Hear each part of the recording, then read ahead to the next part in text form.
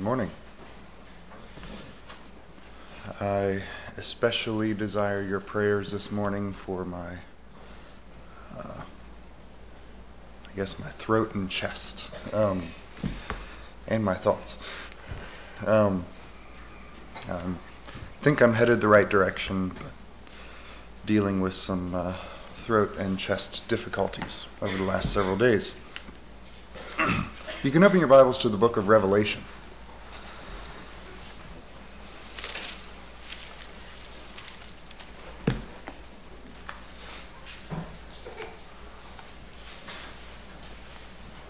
One day I would like to simply read the book of Revelation aloud during a message time. I think that would be beneficial.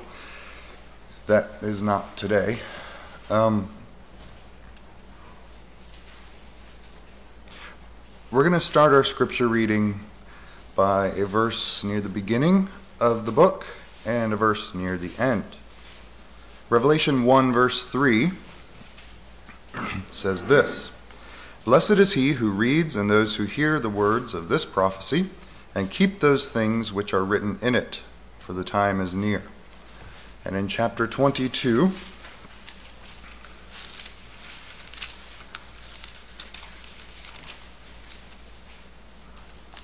verse 7, "Behold, I am coming quickly. Blessed is he who keeps the words of the prophecy of this book." We're going to come back to Revelation, but let's quickly turn back to John chapter 14. John chapter 14.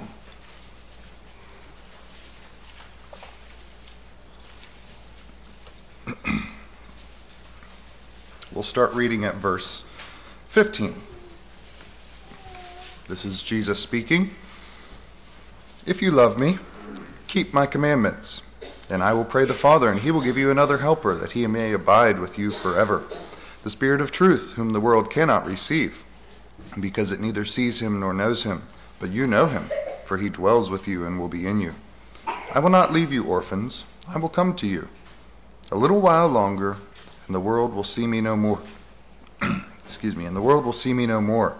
But you will see me. Because I live, you will live also. At that day you will know that I am in my Father, and you in me, and I in you. He who has my commandments and keeps them, it is he who loves me. And he who loves me will be loved by my Father, and I will love him and manifest myself to him." Judas, not Iscariot, said to him, "Lord, how is it that you will manifest yourself to us and not to the world?" Jesus answered and said to him, "If anyone loves me, he will keep my word, and my Father will love him, and we will come to him and make our home with him. He who does not love me does not keep my words, and the word which you hear is not mine, but the Father's who sent me." I've only been in a couple of the adult Sunday school classes as we've been going through Revelation, and so maybe I've missed a lot of the discussion that you all have had from this book. But recently I've listened through the book of Revelation on Audio Bible a couple times over the last couple months. And I've read through it and done some more studying in it than usual.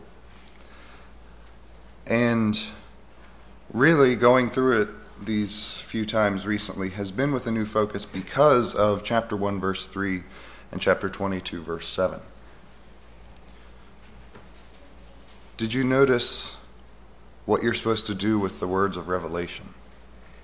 You're supposed to keep them. So that bookends this book. Chapter 1 and chapter 22 both say that what you're supposed to do with this message that God gave to the Apostle John and has been preserved for us, you're supposed to keep these words. What does it mean to keep them? And so that was when I started looking through. Jesus used that terminology fairly frequently. We looked there in John 14 where he used it, but he used it other places also. And this means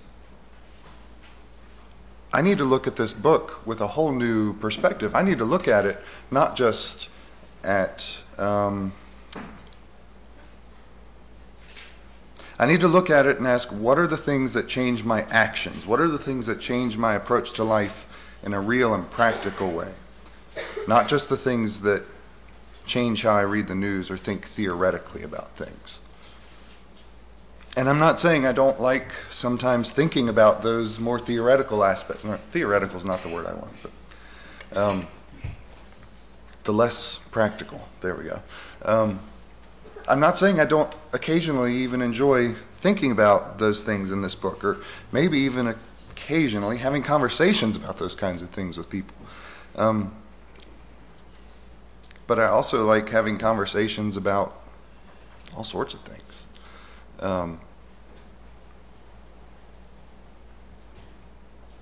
Now a lot of things are running through my mind. But I don't think any of those things should take up the bulk of my time or my mental bandwidth. I don't think the bulk of my mental bandwidth ought to be taken up with things that don't have a practical effect on how I live my life for God. This morning we're going to go through the book of Revelation, looking at the things for us to keep, looking at some promises, and just some general lessons along the way. Reading this book, reading Revelation, should change how you live. We're supposed to be keeping the teaching of the book. It's interesting, though. So reading Revelation should change the way we live, but reading Revelation shouldn't change the way you live. So like the way most people think of Revelation as how do I say this safely? Thinking of Revelation, a lot of people think of, those sections in there where you're reading about all sorts of stuff that you're really struggling to understand, or maybe you think you have all figured out just right. But, the stuff that's all the puzzle pieces, that's kind of what people think of when they think of the book of Revelation. And so if reading those parts of this book shouldn't change how you live if you're a Christian.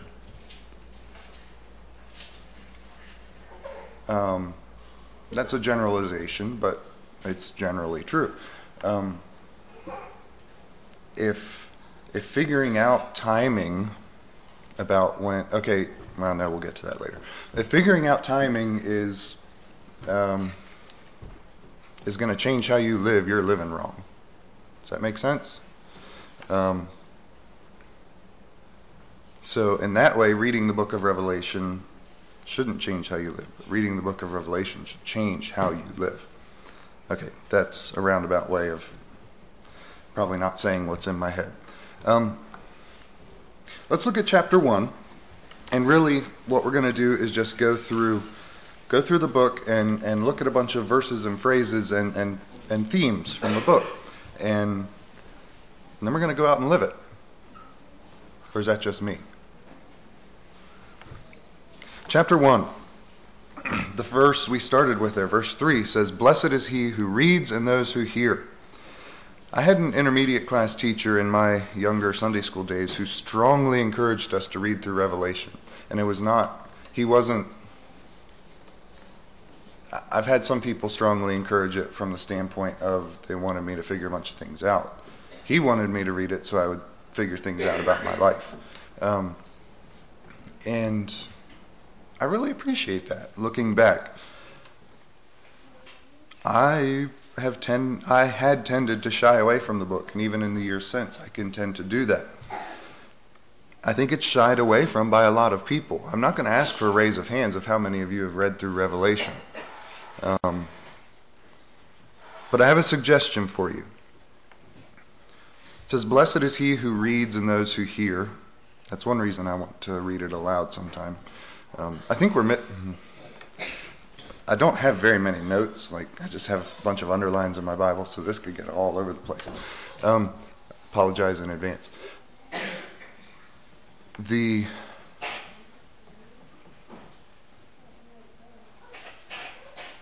I think we have such a blessing in having the written word that we can read in a way that so many people don't and haven't through the ages, that we miss the fact that I think we are losing something by the fact we don't hear the Word of God very much anymore. Think about Christians through hundreds of years. They heard the Word of God. They didn't have access to it the way we do. I wouldn't give this up for what they had, but I'd like to get a little more of what they had. I think we do well to hear the Word of God. There's something different in the way we process it when we hear it versus when we read it. So read your Bible, and I think also add some listening as you have opportunity. Anyway, blessed is he who reads and those who hear. I have a suggestion for you. So this is my normal Bible. This is my regular Bible. Terms. So this is a Bible Mark put together for me. It actually has two translations in it, a New King James and a King James. And they're in a format I really like. And I have gone out and bought used. The publisher stopped making this edition close to 10 years ago, I think. And I've bought a bunch of used ones, and so I have another one just like this at home that Mark made me, so when I wear this one out. And I have this one that I keep at work. It's a New King James, and it's the same edition with a less pleasant cover on it. And there were no markings in it. And so I sat down and went through it with a pen and a straight edge and just read through the book of Revelation, marking it up. I think I want to do more of that. To get a Bible that I just sit down with. It's not the one I normally read in, because eventually I think I would end up with just the whole thing underlined. But sit down and go through a book with the specific purpose of I want to highlight things. And that's what I did with this. And it's made an impact in my life. And so if you get a chance, I think that's a good practice. Get another printing of the Bible and go through some books that way. Maybe even Revelation. See the things you're supposed to keep. Verse 3 uses the word prophecy. And I think a question we get hung up on sometimes is, what is prophecy? To simplify it, though, prophecy is the truth of God spoken by man. Or maybe even more accurate would be, to prophesy is to bring God to the people. If you look through what prophesying means through the Bible as a whole, it's bringing God to the people. I think we tend to limit prophecy to think of foretelling of future events. Verse 5, chapter 1, verse 5 says, well, how do I want to put this? Don't forget Jesus. To hear some people talk about the book of Revelation, Jesus is almost a character waiting in the wings for his cue. And that is not what the book of Revelation is about. The book of Revelation, this whole book is about Jesus, the one who loved us so much he shed his blood for us, the one who washes us, as it says there in verse 5. Jesus Christ, the faithful witness, the firstborn from the dead, the firstborn of many brethren, right? Ruler over the kings of the earth, to him who loved us and washed us from our sins in his own blood. Verse 7, behold, he is coming. So there is some foretelling. I'm not denying that. Don't forget that Jesus is coming. Don't forget Jesus. This book is about Jesus. This book is not about current events. Take that the way I meant it. Verse 17. We have what I think is maybe one of our first commandments. I think to keep it is a commandment also. But verse 17, John is told, do not be afraid. And I think that's also for us. Don't be afraid. Don't let this book scare you. Well, the book as a whole, but don't let Revelation scare you either. Don't let the judgment of God scare you. Yes, it generates some fear. The right kind of fear. In chapter 2, we have the start of the letters to the 7 churches. At the end of chapter 1, beginning of chapter 2, or at the beginning of each letter, we have this reference that it's addressed to the angels of the churches. I've heard various supposition about what all that means. I think it's good to note that what's translated here as angels is a word that simply means messengers. So this was to those who were the messengers to the churches.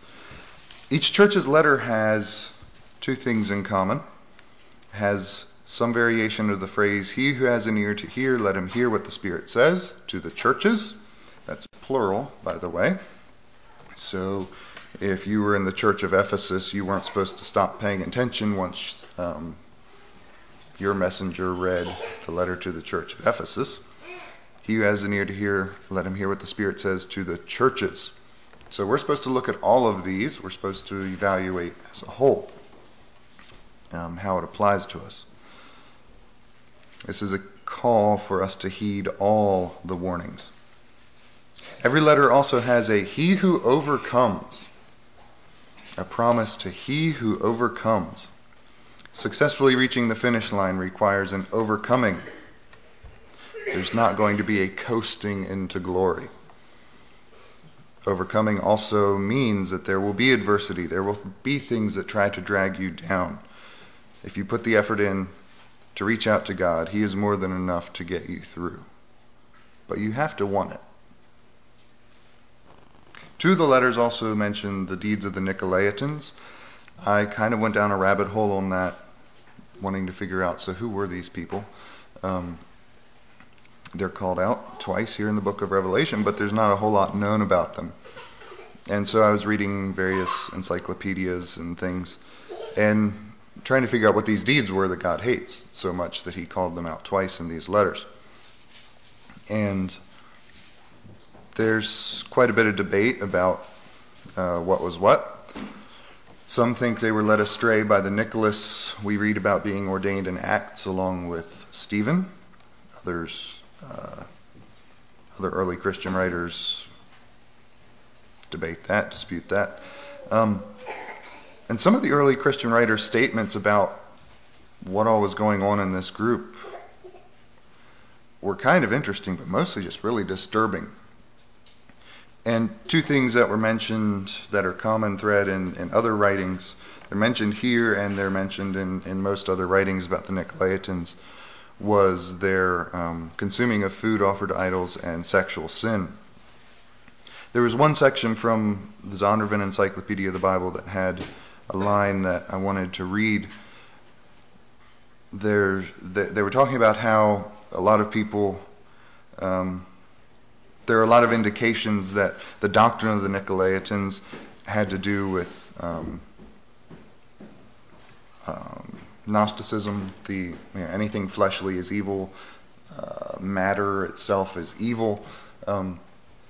And so that there was a promotion of anything that's physical is just purely evil, and the spirit is where grace happens and where forgiveness happens.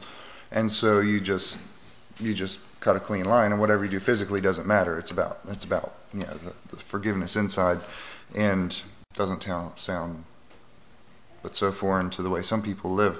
And it said the result of their teaching would have conformed Christianity to the world rather than have Christianity change the world.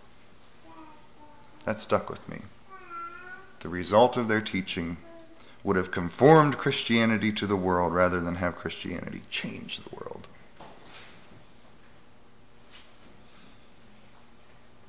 We don't practice the deeds of the Nicolaitans, but we face the temptation to conform our calling to the world rather than transform the world through our calling. Okay, verse 3, chapter 2, refers to perseverance and steadfastness, laboring for the name of Christ, not giving up due to weariness. That's praised in this church. But then in verse 4, we have the infamous line, they have left their first love. And when I put those two together, verses 3 and 4, I realize they didn't wear down in their actions, but they cooled off. in their zeal. And the way that reads, I would infer that they didn't even slow down. They kept on plowing forward. They were persevering. They were not giving in. They were not becoming weary.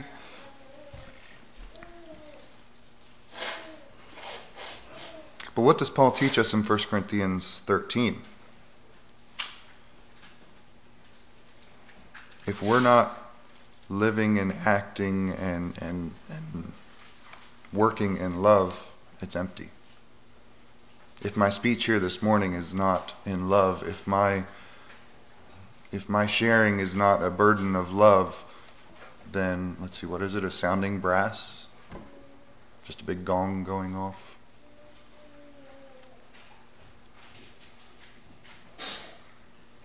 Just because you have the locomotion happening, if you don't have the zeal for God,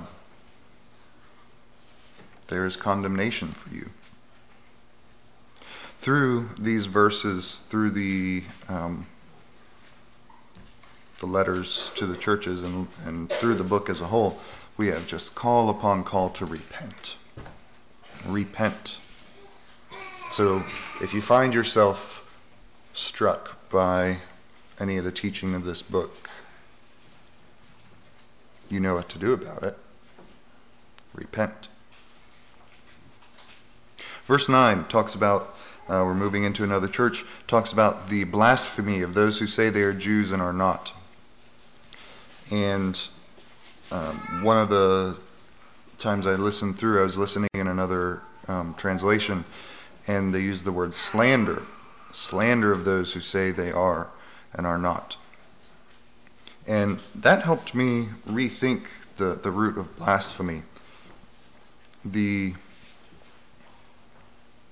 dangerous reality of what it means to take the name of God, to wear the name of Christ, and then drag it around through the mud. We think of blasphemy as something that we would never consider doing.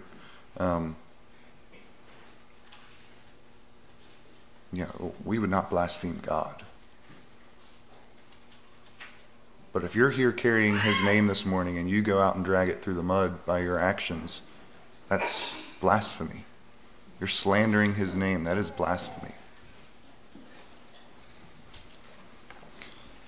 Verse 10, there's a repeating of the exhortation, do not fear, and being told to be faithful to the end. Again, overcoming. Verse 13 talks about holding fast to the name of Jesus and not denying his faith. And then in verse 16 we have another call to repentance.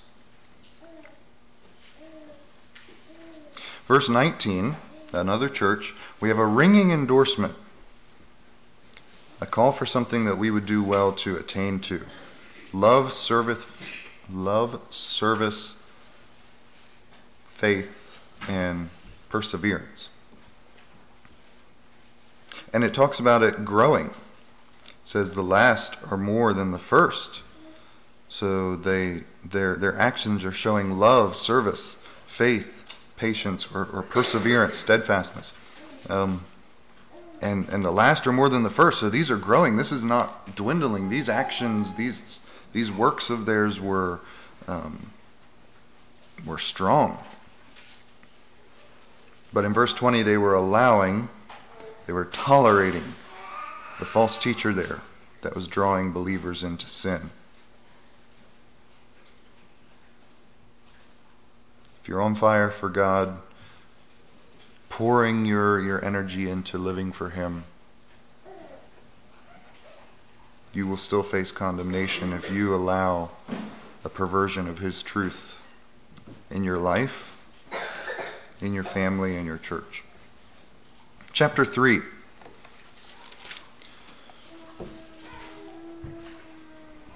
It goes a little faster after we get out of the 7 churches. Chapter 3, we have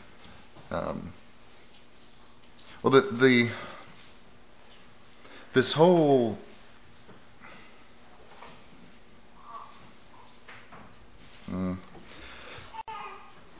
I'll just take it in the order they're coming in the verses instead of what's rolling around in my head right now. Verse 2, be watchful, strengthen the things which remain. Keep looking. Don't let your guard down. Strengthening the things which remain reminds me of do the things you know to do.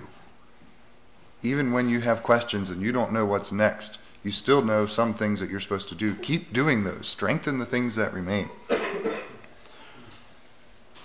Remember how you heard, how you received and heard. Hold tightly then to what brought you to Jesus. Hold fast to that, and if you find that you've drifted from that, you repent. There in verse 3.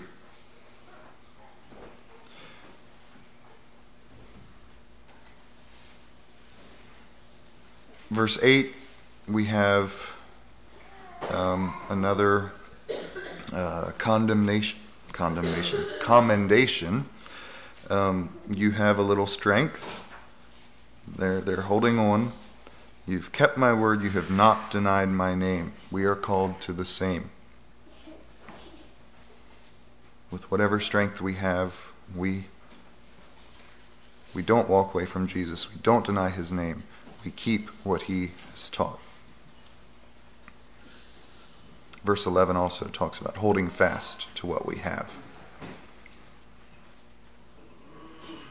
Then down in verse 16, we have the other infamous, I say infamous about the left your first love back in chapter 2 and then here in the lukewarm church, because I think people who've never read the book of Revelation for themselves, people who have very little biblical knowledge would generally know these two.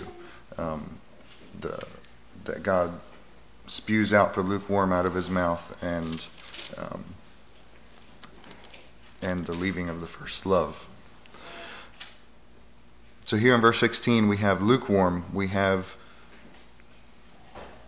not someone who's walked away from God and said, I'm doing my own thing, but not someone who's said, I'm all in. Verse 17, because you say I am rich and have become wealthy and have need of nothing, do not know that you are wretched, miserable, poor, blind, and naked. There's a reference in a later chapter that ties into this. But I think we'll just wait till we get to that part. Be cautious lest your comfort drag you into lukewarmness. And if you find yourself lukewarm this morning, the solution is in verse 19. Be zealous and repent. In other words, get hot and get sorry. In chapter 4, I want to read from verse 8 to the end of the chapter. We have the creatures there in heaven praising God, and it's just a beautiful picture. Chapter 4, verse 8, the four living creatures, each having 6 wings, were full of eyes around and within, and they do not rest day or night, saying, Holy, holy, holy, Lord God Almighty, who was and is to come. When the living creatures give glory and honor and thanks to him who sits on the throne, who lives forever and ever, the 24 elders fall down before him who sits on the throne and worship him who lives forever and ever, and cast their crowns before the throne, saying, You are worthy, O Lord, to receive glory and honor and power, for you created all things, and by your will they exist and were created. Do we truly recognize the Creator and honor, praise, and glorify him for it? That section always reminds me of Colossians 1:16, where it says that by him all things were created, in heaven and in earth, visible and invisible. All things were created through him and for him. Do we offer him glory and honor and praise for that? Chapter 5. We're not going to read the first. The first section of chapter 5 is one of my favorite scenes in all of Scripture. But you can read that on your own time, I guess. In verse 9, we have the singing of the the singing going on there in glory. And we have, you were slain, have redeemed us to God out of every tribe and tongue and people and nation. Out of every tribe and nation. So you were not born into this. There's no special sect that gains us access to God and to salvation. It is the work and blood of Christ that makes salvation available at every place and to every person. And because of that, verse 12, worthy is the Lamb who was slain to receive power and riches, wisdom, strength and honor and glory and blessing. Again, do we offer that? Verse 13, every creature. That's just reiterating what we see there in verse 9. Well, in both verses, really. All creation singing out in praise, blessing and glory and honor. And we don't wait till we get to glory to worship him. If you're not worshiping him here, you're not going to worship him there. Chapter 6.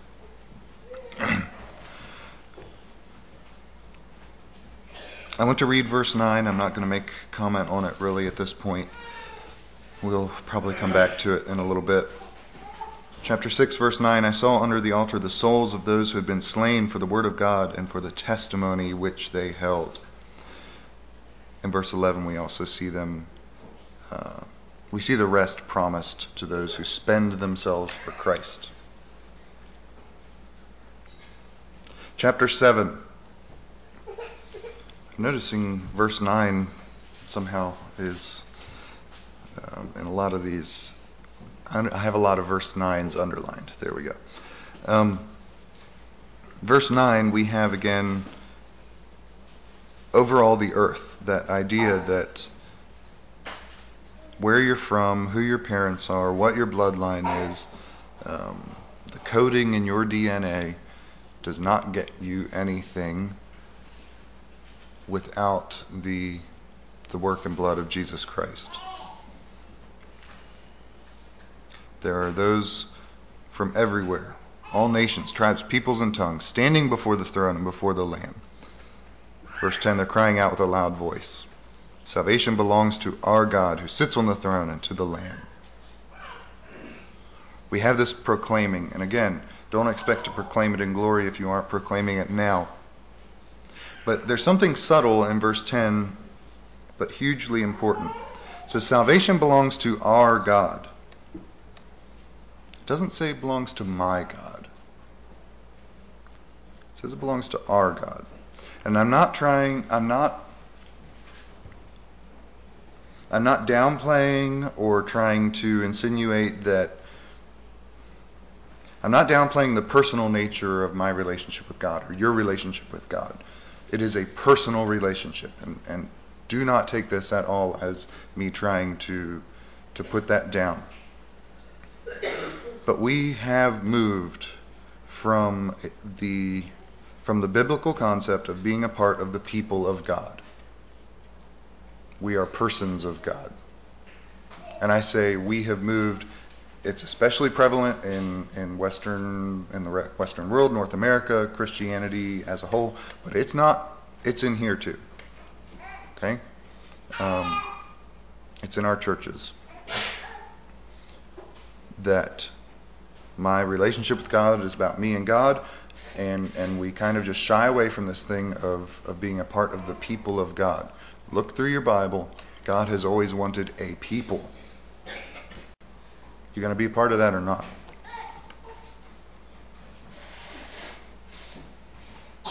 And I guess to play another verse of the same song I've been singing, how do I expect to praise our God in glory if I'm only praising my God in the here and now? Verses 14 and 15 kind of that is what shook up my perspective on this thing of what I do now versus what I'm going to do in glory. The ones who were there arrayed in the white robes, the ones who were there praying and praising, and these are the ones who came out of the great tribulation, washed their robes, and made them white in the blood of the Lamb. Therefore, they are before the throne of God and serve him day and night. They serve him day and night there because they served him day and night here. Because they served God, they continue to serve God. Verses 16 and 17 are simply beautiful verses. To those serving him who had those moments and those days of feeling lost, they have their shepherd.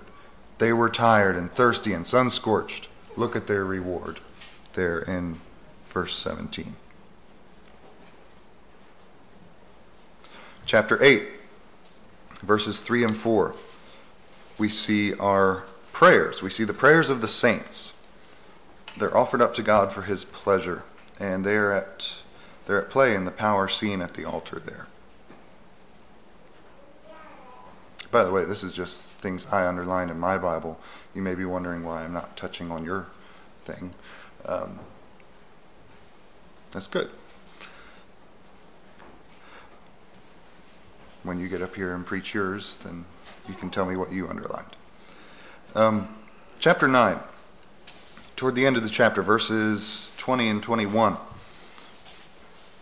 we see the plight of unrepentant mankind. And I see a danger here, a lesson to be learned. So these are the people that are not following God, they're not heeding the call to repentance. And it talks about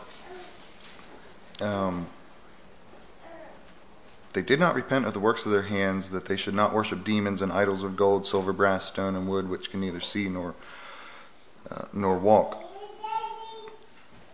Those worshiping demons, well, we go, we wouldn't do that. Okay. But it also talks about them worshiping created things, the works of their hands. Now that one gets a little closer home. Because what are the idols in my life that keep horning their way in? It's the works of hands. It's created stuff. Assembled stuff. There we go. There's a warning for you. These are the ones who, before long in this book, are going to be calling out on the mountains to crush them. Chapter 11, verse 17. Maybe this ties into what Sean said after Sunday school here. It says, "We give you thanks, O Lord God Almighty," jumping down, "because you have taken your great power and reigned." Do we thank God for reigning, or do we complain about it? I think I have probably done a fair bit more complaining about God's reigning than I have thanking about God's reigning in my life. That is a ratio I want. I can't undo what I have done, but I can change what I do going forward. That's a ratio I want to change. Chapter 12, verse 11.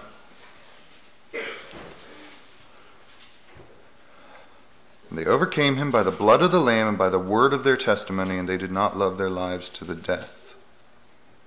At the end of that chapter, we also have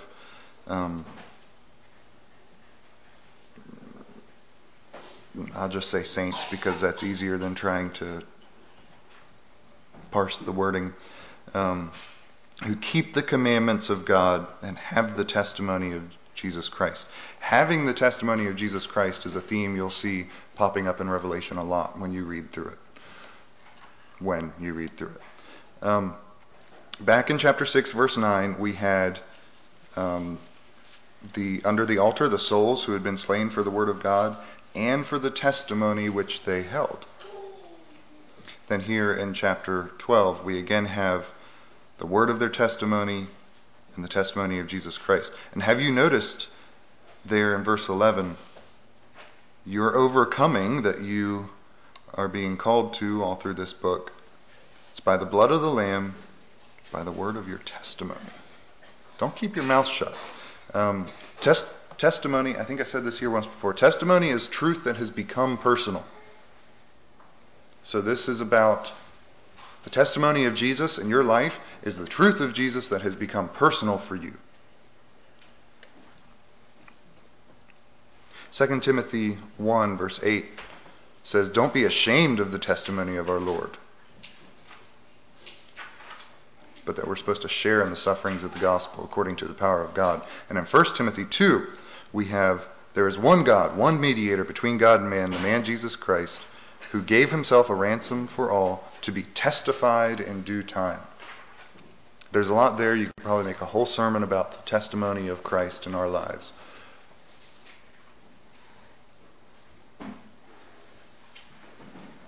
But I want you to leave here today with at least that seed planted of testimony as truth that has become personal. And the overcomers are the ones who have the testimony of Jesus Christ. The truth of Jesus Christ has to have become personal for you for it to do any good. The blood of Jesus Christ lying at the foot of the cross there in Calvary does no good if it just stays there in the dirt. Does you no good. There we go. Chapter 13, verse 8. "All who dwell on the earth will worship him." Okay. This is the most eschatological thing, like end times events thing, that I'm going to say this morning.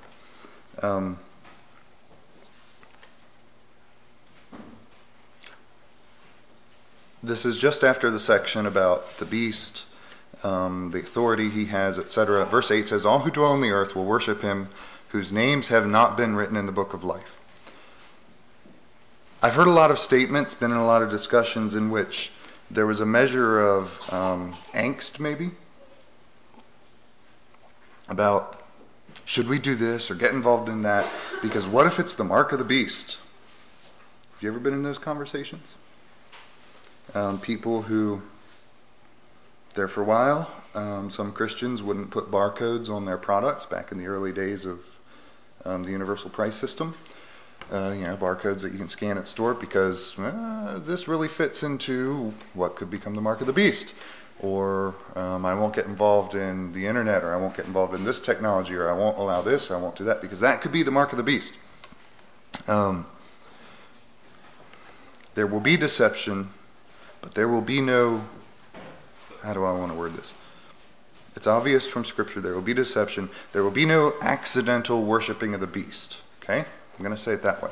There will be no accidental worshiping of the beast. And I know that's getting a little semantic, saying deception versus accidental. But here's what I mean. It is a choice of will to serve God or to serve self, Satan, the beast, the world, whatever. It is a choice of will.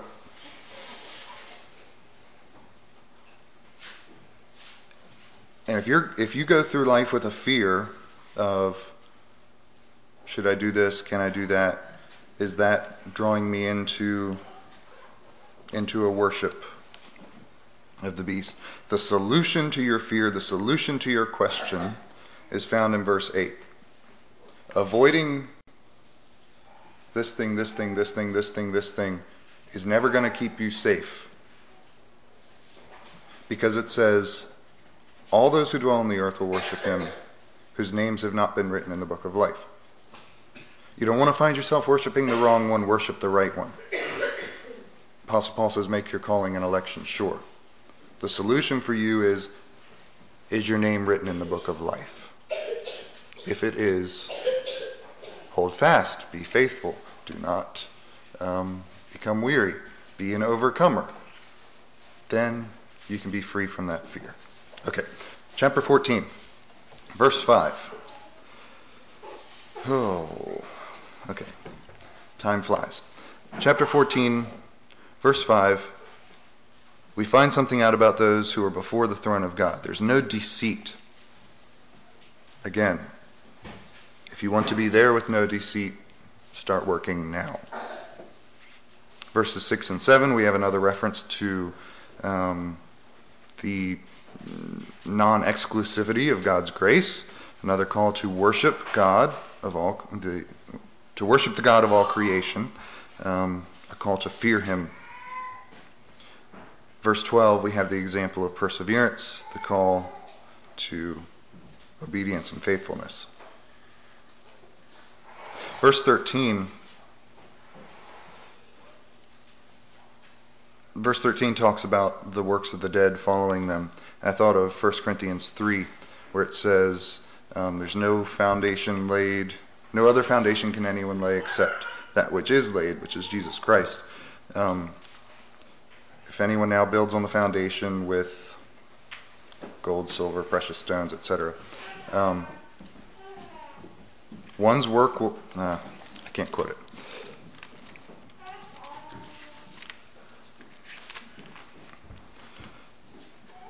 Each one's work will become clear, for the day will declare it, because it will be revealed by fire, and the fire will test each one's work of what sort it is.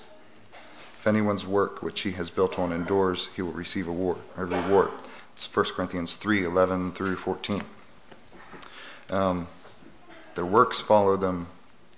If you want what you do to last, build it on Jesus. Chapter 15, verses 3 and 4 is the Song of the Saints. Great and marvelous are your works, Lord God Almighty. Just and true are your ways, O King of the saints, who shall not fear you, O Lord, and glorify your name. For you alone are holy, for all nations shall come and worship before you, for your judgments have been manifested. Chapter 16, we have another warning in verses 9 and 11. An example of those who didn't give God glory, who didn't repent, and the pain and destruction they face. Verse 15. Blessed is he who watches and keeps his garments. I'm less worried about you having the details of his coming right and more interested in you having the details of your heart and life right. Does that make sense? I'm less worried about you having the details of his coming right and more interested in you having the details of your heart and life right in light of his coming. Andrew read from Mark 13 this morning. Twice it said, watch. Watch. Watch. What are you supposed to be watching?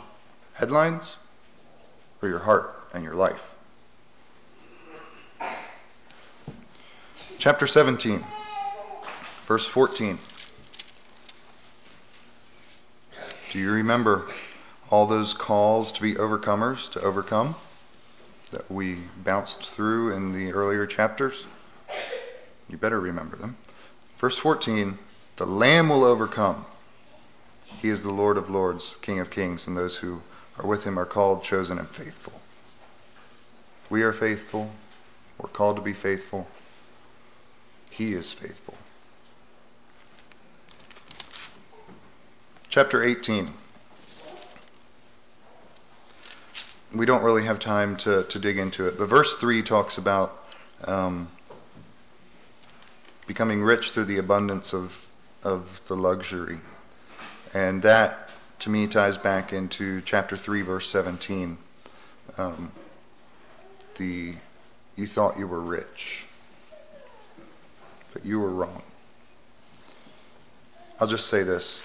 I heard this and I found it to be true in my life. Comfort is decline. You want to progress, it's not comfortable.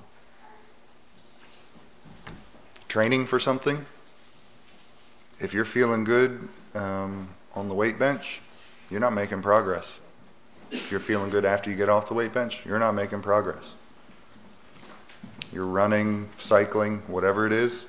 If you feel good when you get done, if you're comfortable when you sit down afterwards, you're not making progress. You're actually losing. Comfort is decline. Don't seek comfort, seek progress. I'm not saying you can never be comfortable. Okay. Verse 5 in chapter 19, we have again praise, service, fear. Verse 7, we have be glad, rejoice, glorify. His wife has made herself ready. Do I have anything to do with that? Verse 10, worship God.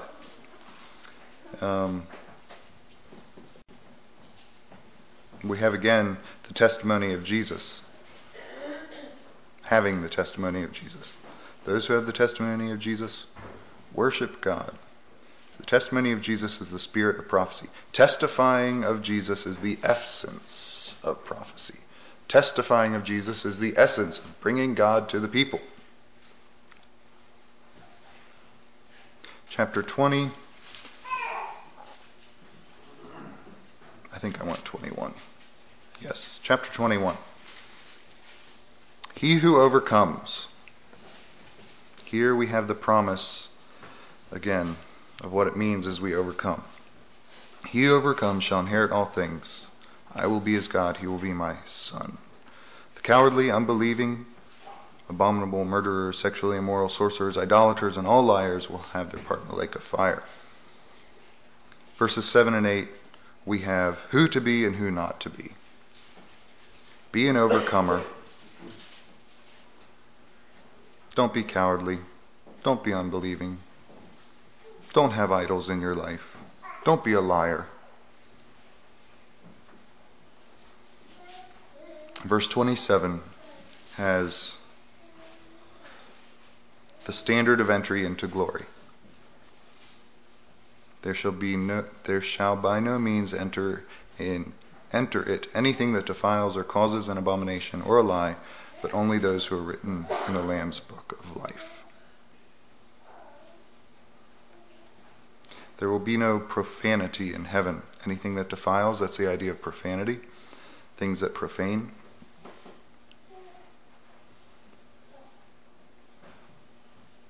You need to train yourself to walk away from it here if you want to enjoy it there.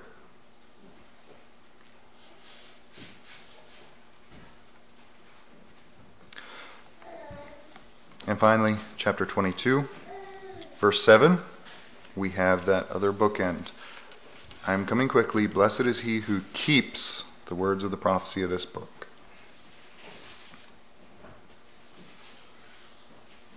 Verse 14, blessed are those who do his commandments. Verse 17, the Spirit and the bride say, come. And let him who hears say, come. Let him who thirsts come. Whoever desires, let him take the water of life freely. Chapter 20, verse 20. Even so come, Lord Jesus. Is that your call this morning? Or would you rather he hold off a little bit? And I'll close the way the other John did. The grace of our Lord Jesus Christ be with you all.